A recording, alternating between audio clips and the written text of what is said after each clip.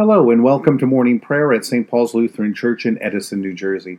Today is Saturday, and this is the end of the 8th week after Pentecost. This week we've been directing our attention to the Gospel reading for this weekend, a reading in which Jesus teaches his disciples to act according to the ways of God's kingdom. Now, our theme for this week has been Jesus' disciples pay attention to the coming of God's kingdom. Now, in today's reading and reflection, we're going to fill the space between the gospel reading assigned for this weekend and the gospel reading assigned for next weekend. We're building on this weekend's reading as we head towards what we're going to look at next week. So we begin our time of prayer in silence.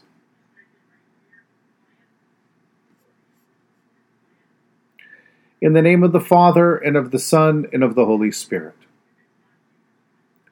O Lord, open my lips, and my mouth shall proclaim your praise.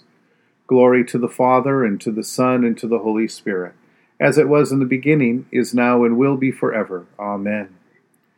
Give glory to God, our light and our life. O come, let us worship and praise.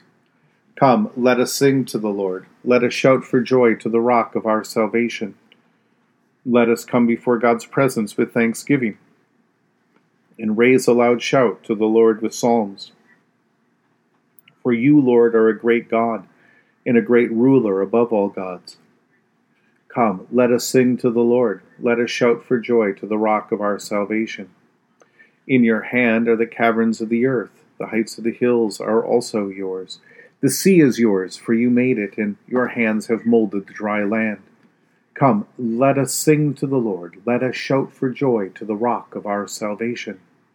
Come, let us worship and bow down. Let us kneel before the Lord our Maker. For the Lord is our God, and we are the people of God's pasture and the sheep of God's hand. Come, let us sing to the Lord. Let us shout for joy to the rock of our salvation. Long ago, God spoke to our ancestors in many and various ways by the prophets, but in these last days, God has spoken to us by a Son. Our reading from Luke chapter 12. This morning our reading goes from verse 41 to 48 of Luke 12. Peter said, Lord, are you telling this parable for us or for everyone? And the Lord said, Who then is the faithful, prudent manager, whom his master will put in charge of his slave to give them their allowance of food at the proper time? Blessed is that slave whom his master will find at work when he arrives. Truly I tell you, he will put that one in charge of all his possessions. But if that slave says to himself, My master is delayed in coming, and begins to beat the other slaves, men and women, and to eat and drink and to get drunk, the master of that slave will come on a day when he does not expect, and at an hour that he does not know, and will cut him in pieces and put him with the unfaithful. That slave, who knew what his master wanted, but did not prepare himself or do what was wanted, will receive a severe beating. But the one who did not know and did what deserved a beating will receive a light beating. From everyone to whom much has been given, much more will be required, and from the one to whom much has been entrusted, even more will be demanded. Jesus' disciples are entrusted with the ongoing work of the kingdom of God. St. Paul tells us that we are the body of Christ. We, the gathered, the assembled people of God in the Holy Spirit. We are the body of Christ. The Holy Spirit abides in us, and in our fellowship, the world sees Jesus' abiding presence in the world. Jesus uses the image of life on a Roman estate to teach us about the kingdom of God at this place in time. The owner and master of the estate was often an absent presence. His daily affairs tended to by various stewards and servants, overseen by a chief steward who saw to the running of the household, while the master of the house was off running the government, being in politics, serving in the Senate. Yet at any time that master could return back to the country estate and appear, and if things were not running according to the head of the household's ways, then there would be trouble. Christ's household operates in a similar manner. But what makes this household run smoothly are the two great commandments that Jesus has given us, that God has given us, for us to love God and love our neighbor, because that is what Christ has done for us in taking away our sin with his perfect love for God and love for the whole world. The point of all of this is, of course, that Jesus' business has become the business of his disciples, his servants, his sisters, his brothers in the faith. The church, and that includes us, from time to time seems to lose faith and lose sight of Christ's presence and of the work that Jesus has given us to do, and goes off in pursuit of other kinds of things. Ours is a job of home economics, of estate living, of sustained life and love and relationships.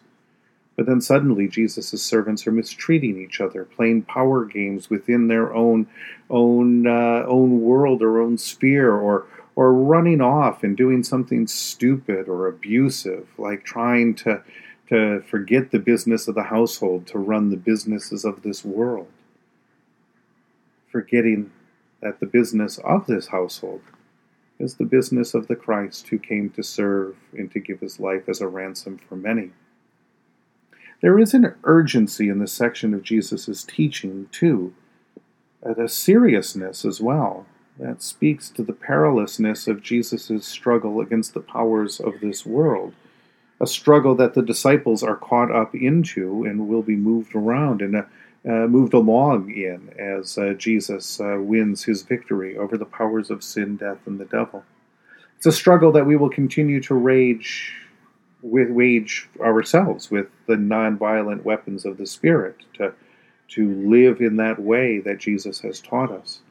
So the urgency will only be intensified in next week's reading as we hear what it is that Jesus has truly come to do in the world. But for now, it's probably enough to know that life in Christ has a singular focus and a unified aim. We cannot, in the end, be of the world and of the Christ. In Christ we have died to this world, and we have been raised in that same Christ to new life. Life in this household is very different from life in the world. First, because it begins and ends in worship, in the love of God. And from that love of God, we see a love for each other. So as you come to worship this weekend, consider that this is not just one more thing that we as God's people do, but start to understand that it is the thing that we do to proclaim the good news of Jesus Christ in word and deed. For as often as we gather at that table to eat this bread and drink from this cup, we proclaim to this hurting world the Lord's death and resurrection. In the tender compassion of our God, the dawn from on high shall break upon us. Blessed are you, Lord, the God of Israel. You have come to your people and set them free. You have raised up for us a mighty Savior, born of the house of your servant David. In the tender compassion of our God, the dawn from on high shall break upon us. Through your holy prophets you promised of old to save us from our enemies, from the hands of all who hate us, to show mercy to our forebears, and to remember your holy covenant. This was the oath you swore to our father Abraham, to set us free from the hands of our enemies, free to worship you without fear, holy and righteous before you all the days of our life. In the tender compassion of our God, the dawn from on high shall break upon us, and you, child, shall be called the prophet of the Most High. For you will go before the Lord to prepare the way, to give God's people knowledge of salvation by the forgiveness of their sins. In the tender compassion of our God, the dawn from on high shall break upon us, to shine on those who dwell in darkness, in the shadow of death, and to guide our feet into the way of peace. In the tender compassion of our God, the dawn from on high shall break upon us. The Lord be with you. Let us pray. Mighty God of mercy, we thank you for the resurrection dawn, bringing the glory of our risen Lord, who makes every day new.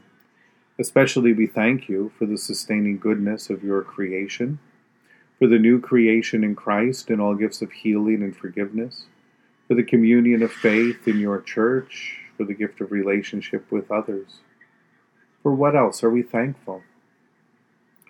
Merciful God of might, renew this weary world. Heal the hurts of all of your children, and bring about your peace for all in Christ Jesus, the living Lord.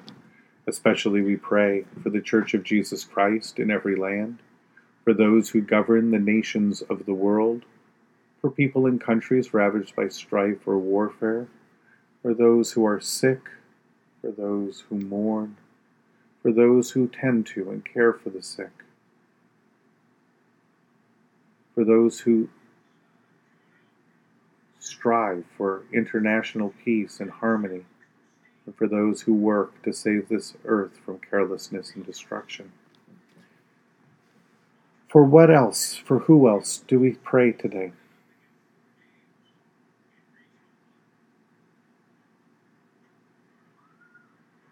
We give thanks to you, Heavenly Father, through Jesus Christ, your dear Son, that you have protected us through this night from all harm and danger. We ask that you would also protect us today from sin and all evil, so that our life and our actions may please you. Into your hands we commend ourselves, our bodies, our souls, and all that is ours. Let your holy angels be with us, so that the wicked foe may have no power over us. Amen. Lord, remember us in your kingdom and teach us to pray. Our Father, who art in heaven, hallowed be thy name. Thy kingdom come, thy will be done, on earth as it is in heaven. Give us this day our daily bread, and forgive us our trespasses as we forgive those who trespass against us. And lead us not into temptation, but deliver us from evil. For thine is the kingdom and the power and the glory, forever and ever. Amen. Let us bless the Lord. Thanks be to God. Almighty God, Father, Son, and Holy Spirit, bless you now and forever. Amen. Go forth into the world to serve God with gladness. Be of good courage. Hold fast to that which is good. Render to no one evil for evil. Strengthen the faint-hearted. Support the weak. Help the afflicted. Honor all people. Love and serve God, rejoicing in the power of the Holy Spirit. Thanks be to God.